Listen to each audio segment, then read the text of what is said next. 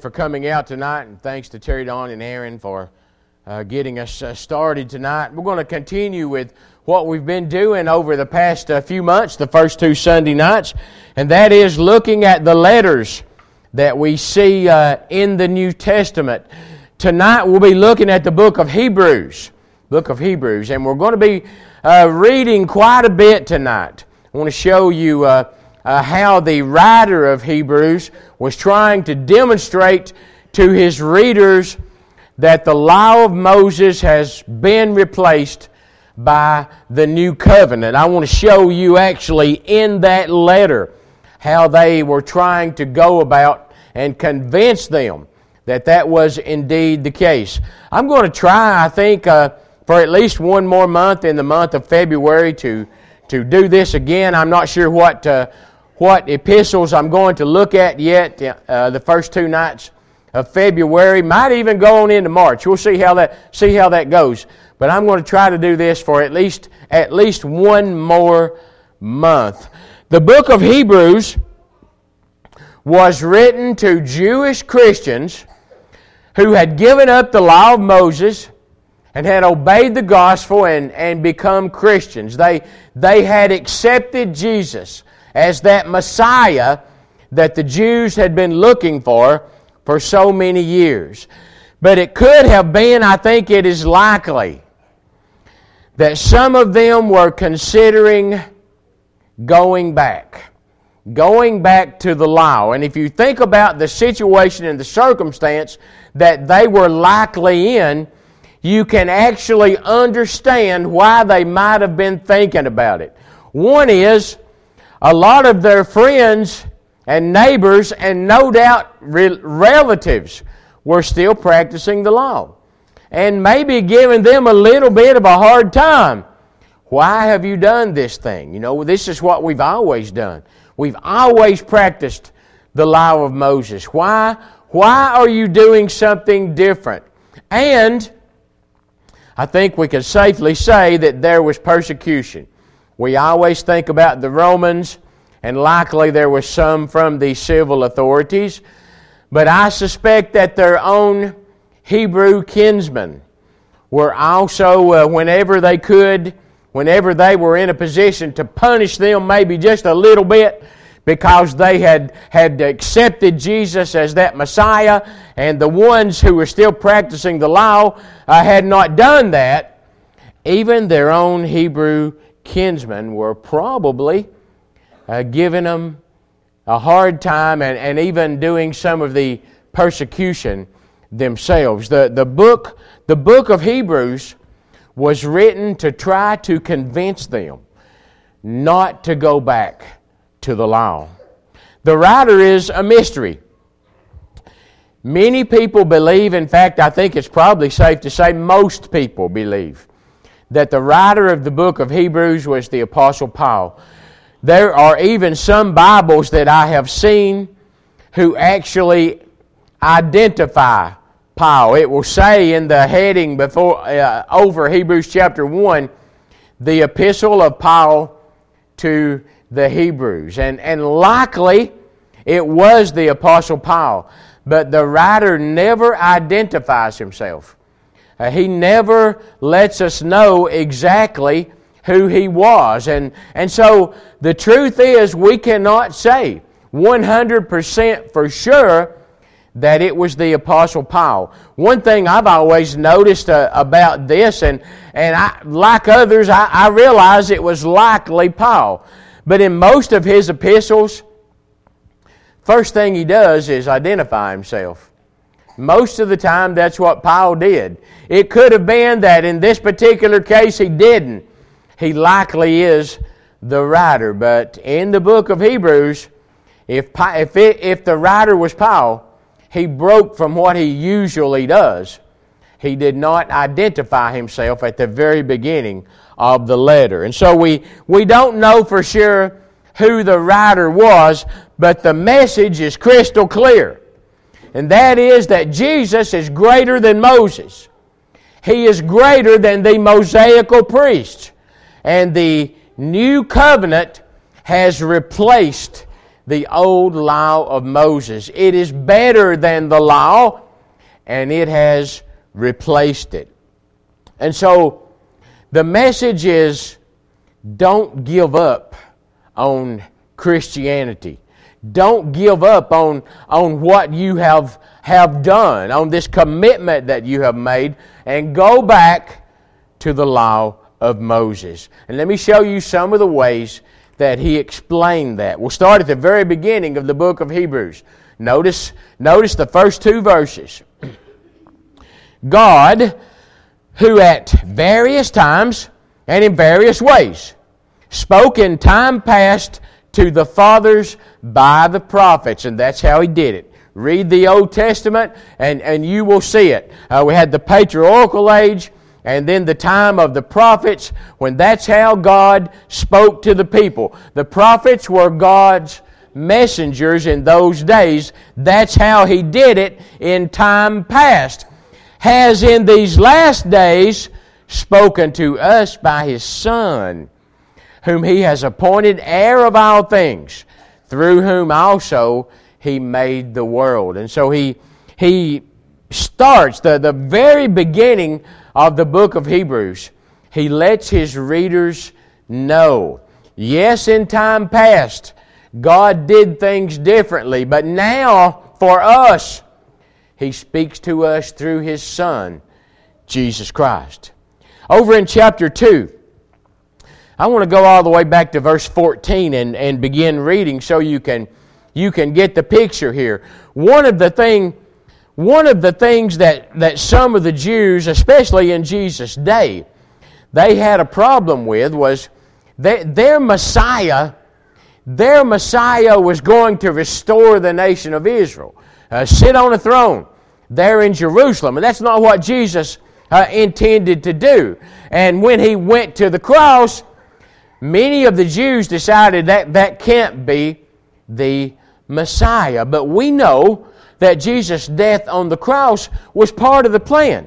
The shedding of His blood so that our sins could be washed away was part of the plan. And the Hebrew writer here explains why Jesus had to live like a man and then go to the cross. He says, "Inasmuch then as the children have partaken of flesh and blood, He Himself likewise shared in the same, that through death He might destroy him who had the power of death, that is the devil, and release those who through fear of death were all their lifetime subject to bondage." Jesus had to live like a human and then shed His blood. He had to die on the cross. That was the plan. "For indeed He does not give aid to angels, but He does give aid to the seed of Abraham," those Jews. "Therefore, in all things He had to be made like His brethren, that He might be a merciful and faithful high priest in things pertaining to God, to make propitiation for the sins of the people," to be the go-between. He was the person who had to be sacrificed for the sins of the world. "For in that He Himself has suffered, being tempted, He is able to aid those who are tempted." Jesus lived the life of a human. He knows what it's like to be human. Went through everything that a human has to go through. The whole gauntlet of human emotions. Jesus went through all of those things in His life. And then He made propitiation for the sins of the world with His death on the cross. Same idea over in chapter 4. Chapter 4 and verse 14. "Seeing then that we have a great high priest who has passed through the heavens, Jesus the Son of God, let us hold fast our confession. For we do not have a high priest who cannot sympathize with our weaknesses, but was in all points tempted as we are, and yet without sin." Jesus, you've heard the expression, "Hey, I've been there." Jesus can say, "I've been there. I know what it's like." And so, because of that, He made that one-time sacrifice on the cross, and now He is there at the right hand of God. He is our great high priest, making intercession for us. He understands being a human. Look over in Hebrews chapter 7. Hebrews chapter 7. I want to begin reading down about verse 25. Therefore, He is also able to save to the uttermost those who come to God through Him. That's the way you got to do it, since He always lives to make intercession for them. For such a high priest was fitting for us, who is holy, harmless, undefiled, separate from sinners, and has become higher than the heavens, who does not need. Now remember what the Jews did. They offered that regular animal sacrifice for their sins. Who does not need daily, as those high priests, that's the Mosaical priests, to offer up sacrifices. Don't need to do that. First for his own sins, the priest did that, and then for the people's. For this He did once for all, when He offered up Himself. Part of the plan. That's the way it was supposed to be. For the law appoints as high priests men who have weaknesses. Those Mosaical priests were just mere mortals. But the word of the oath, which came after the law, appoints the Son who has been perfected forever. Jesus is better. He is greater. He is higher than those Mosaical priests. Our great high priest, who is now at the right hand of God making intercession for us, is greater than any of those mere mortals who were the Mosaical priests. Look with me in chapter 9 now. All of this pointing to the Hebrew writer trying to demonstrate to his readers, this is why you should not go back. We have something better now. In chapter 9 and in verse, let me start reading about verse 11. But Christ came as high priest of the good things to come, with the greater and more perfect tabernacle, not made with hands, that is, not of this creation, not with the blood of goats and calves, but with His own blood. He entered the most holy place once for all. Did it one time. Don't have to do that stuff all the time anymore. Having obtained eternal redemption.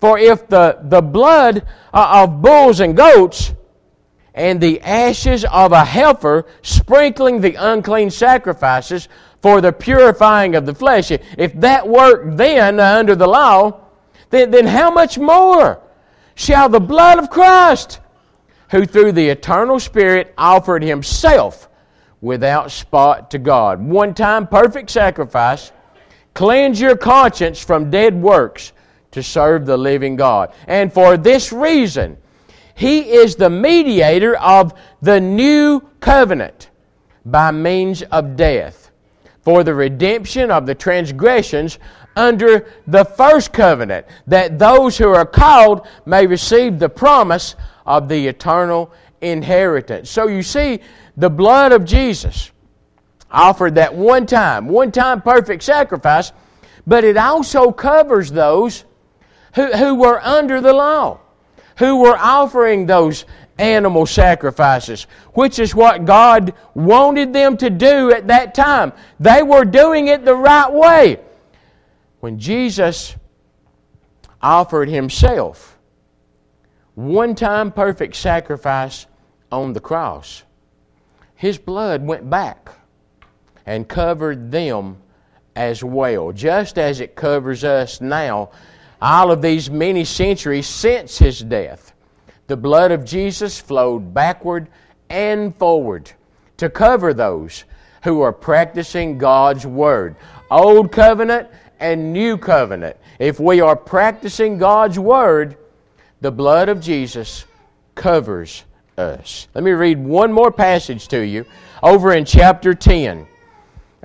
I was going to start over about verse 11, but let me show you two verses in chapter 10, verses 3 and 4. But in those sacrifices, there's a reminder of sins every year. That was according to the law.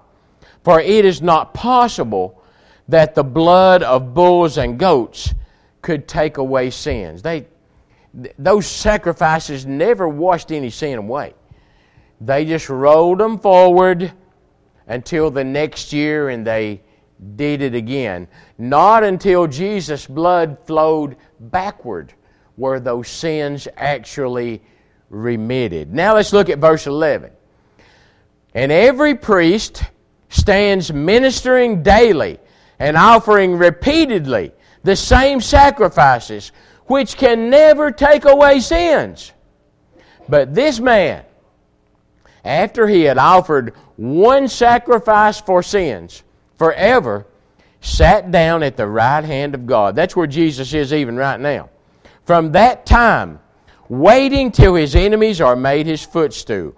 For by one offering he has perfected forever those who are being sanctified. And so you see what the Hebrew writer is saying. The law of Moses had its place. It was part of God's plan. And those people who were offering those animal sacrifices were doing it the right way for that time. But now, that way has been replaced by something better.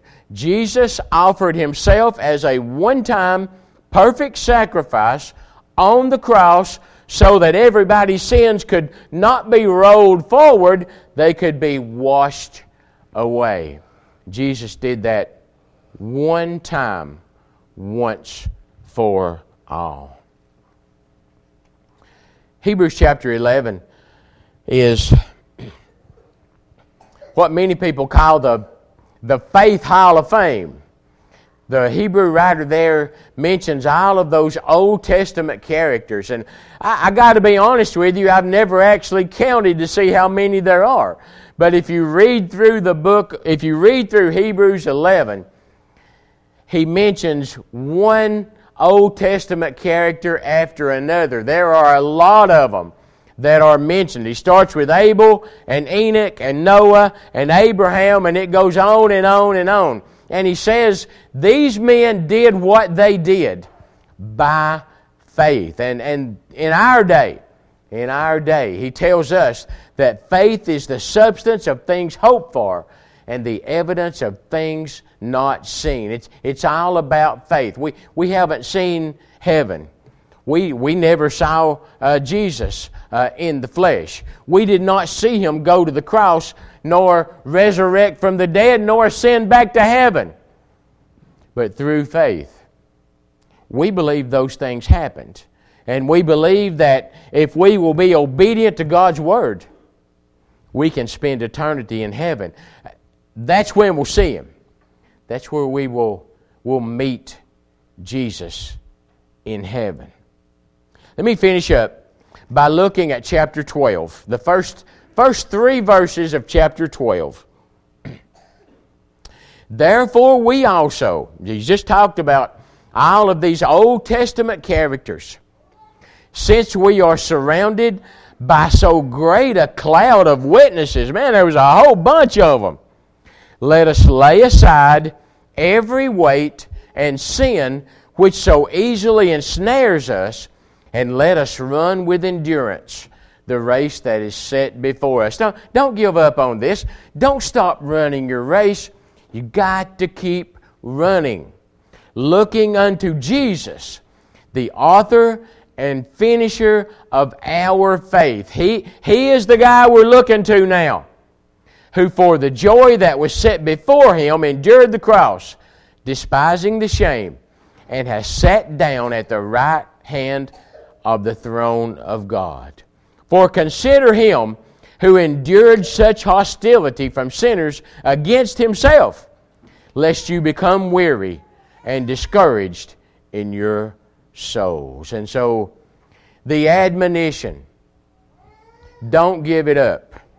Don't go back to the law of Moses. It has been replaced by a new and better covenant. And no doubt, those first century Hebrews who I feel confident were facing persecution, likely being ridiculed by their friends and their family and their kinfolks, they needed this kind of encouragement. Don't go back. Perhaps we could make a modern day application and say, if you are a believer in Jesus Christ, and I'm convinced that everyone under this roof is, and you have made that commitment to living a Christian life, I understand the circumstances are different. We're not going to go back to the law of Moses. That's not going to happen to us. But we could surely go back to the world. And so the same admonition not to give it up and to keep trying and to look to Jesus, our mediator and our great high priest, even in our day under the new covenant, we need to continue to do that very thing. Perhaps tonight you have not been as faithful as you should have been. If that is the case, you can fix that by repenting of sins and asking for the prayers of the faithful. Maybe you have never made that commitment by obeying the truth. This morning we read from 1 Peter chapter 1 where Peter talks about how we cleanse the inside by obeying the truth. Maybe you've never done that. If that's the case with you, if you're willing to repent of your sins and confess your faith in Jesus Christ as the Son of God and to be immersed in the waters of baptism, you can have your inside washed clean. Come up out of the waters of baptism, a new creature and a member of the Lord's church. Tonight, if you're subject to the Lord's invitation, please let it be known while we stand and sing.